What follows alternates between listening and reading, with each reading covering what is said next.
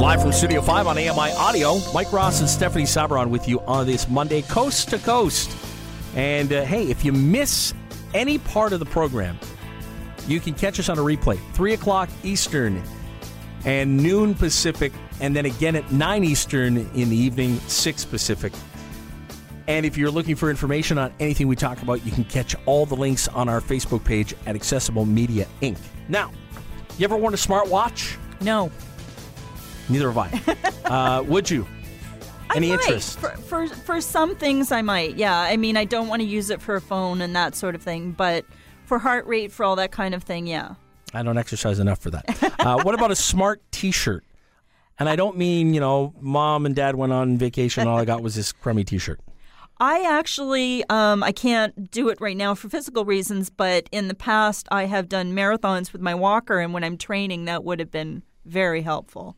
The closest thing I think I've ever seen was these jackets that they have now with battery packs on them for warming. Right. You get these warming jackets. That's probably the closest thing I've seen to a smart clothing line. Really? Yeah. And we're going to deal with that in just a second here because it's part of what's coming up this week on Wednesday's upcoming Your Tech Report.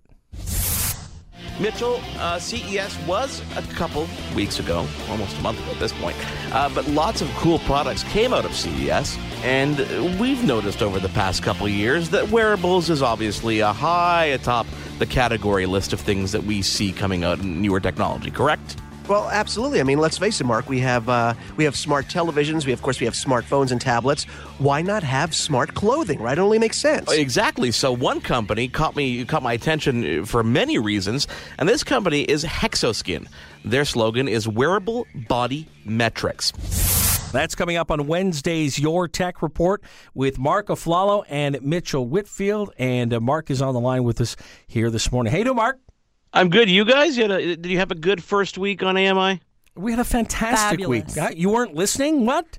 I was traveling like a nut job, and I took a couple days to rest in Florida, and I'm back on the road tomorrow. So I'll catch up on the Facebook page. I promise. We feel terrible for you, Mark. Yeah. All right. So Hexoskin. Tell me what does this thing measure? You throw this T-shirt or shirt on, and it gives you some pretty neat insights into what you're doing. But exactly what does it do?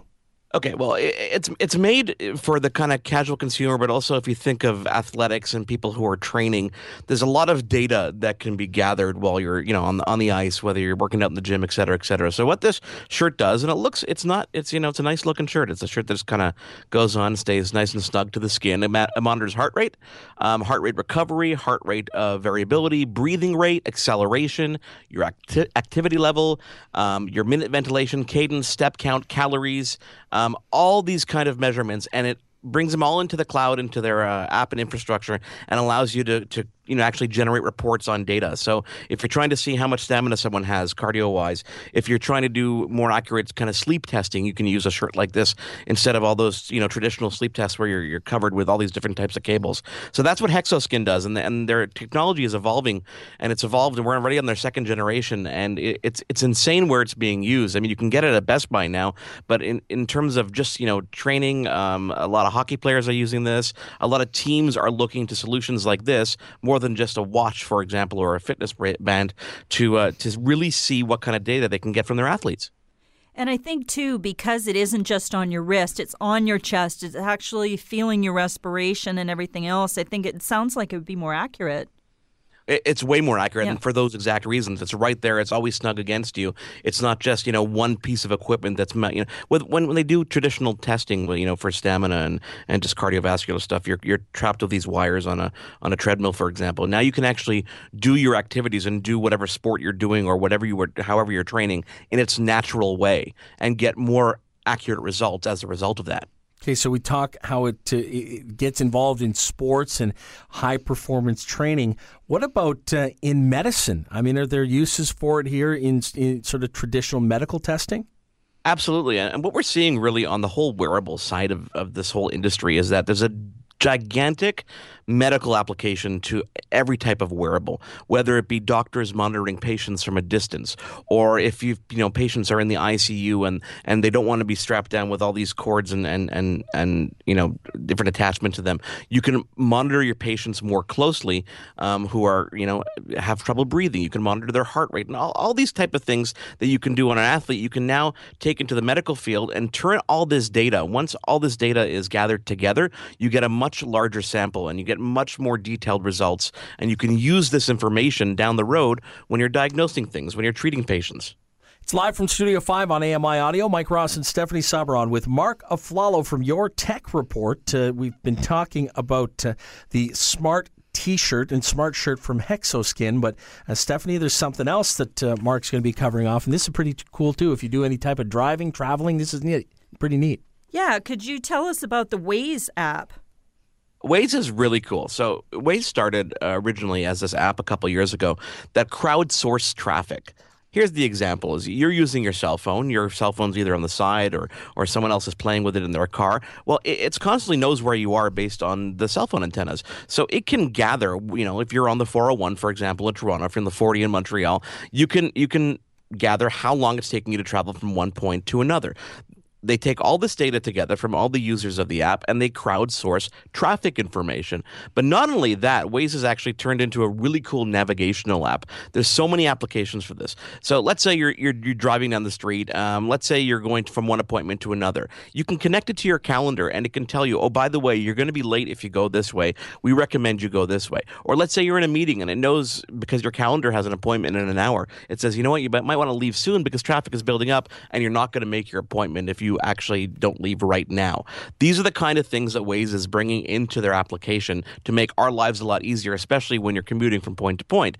And, you can use it passively or actively. So you can use it actively by, reporting traffic and confirming traffic so that people behind you know that it's coming up. Or you can just kind of leave it on and it's going to use all that crowdsourcing features, knowing how fast you're going from point A to point B to let other people know how traffic is moving. Marc, I've read some of the concerns people have with the app, whether it be, that it's a distraction when you're driving, that there is the possibility and the potential there of people reporting false traffic jams or accidents, and also a privacy issue that if you leave it on, it's in sleep mode, it's still tracking you and all your movements. What are consumers saying about some of these concerns, and what's the response from Waze?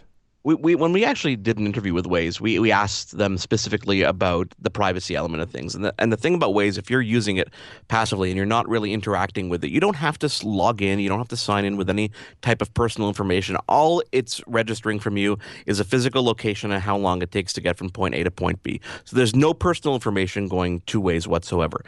If you choose to be active with it and you want to, let's say, report an accident, it's not gonna say right away to everybody else they call them Wazers, all the Wazers using the app that there's traffic there. It's going to wait for at least 3 or 4 people to confirm that. And as you drive along with the app, it asks you if you want to confirm these things, but it does so all via voice command. And they've really enhanced the voice command element of things, specifically for the reasons that we talked about. We know how dangerous texting and driving is. We know how important it is to be focused on the road. It is completely voice enabled to the point that if you try to use the app while you're moving, if you're the driver, it's not going to let you do anything. It's going to say, enter a voice command, speak a voice command. Now, a passenger, if they want, can then use the app and say, okay, I'm the passenger, and they can use the app. But if you're a driver, you're not going to be distracted by it. So that's how Waze is addressing it. And what about the fact that it picks up police detectors? Is that even legal? It's legal because it's just people kind of passing along a message as opposed to owning a physical, for example, radar detector in your car, which is illegal in most parts of Canada. Right. So it's friends passing along a message. You can't really control that, can you? What's coming up next week on Your Tech Report, Marc? Very cool thing. We have an interactive game called Anki Drive. Remember those good old games where you put 2 cars on a track and you'd hold that trigger button and they'd zoom round and round and round and round? I love that game. Well, the Anki is taking this to a new level. So you have this beautiful black track, and these smart cars, they're not physically attached to the track, but thanks to magnets and thanks to an accompanying app, you can go head-to-head against friends. You can shoot the other friend off the track, and there's some artificial intelligence there too. So if you're only one person, you can try to play against the computer, and it keeps them on the track. So we're going to talk to the creators of those guys. Also, EA Access. Gamers have been looking for ways to get into games before they even come out. Well, Electronic Arts is big in Canada, throughout North America. They're giving gamers an option to sign up for a monthly subscription to get access to games early, but also have access to their complete back catalog. So it's very cool. Well, they need to come up with some kind of way that when kids open that gift, whether it be Christmas morning or on the day of their birthday, that their dads don't spend the first 3 hours using them, that they let the kids use them. Because I'll tell you right now, Mark, I've got a lot of pictures in those photo albums from my childhood of my dad playing with the race set, with the train set, with my record player and microphone. Oh, yeah. They got to come up with something. Mike, we have to figure out how they work so we can teach our kids how to use it properly, Mike. Yeah, okay, but that doesn't explain why a year later you're still using it. There's a justification for anything. You got to relearn. You got to reteach yourself how to use all these. Right. Sure. There's an app for that, Mark. Come on now. Thanks a lot. Thanks, guys. There goes Marc Aflalo from Your Tech Report. It airs Wednesdays at 7 a.m. Eastern and 1 p.m. Eastern on AMI Audio.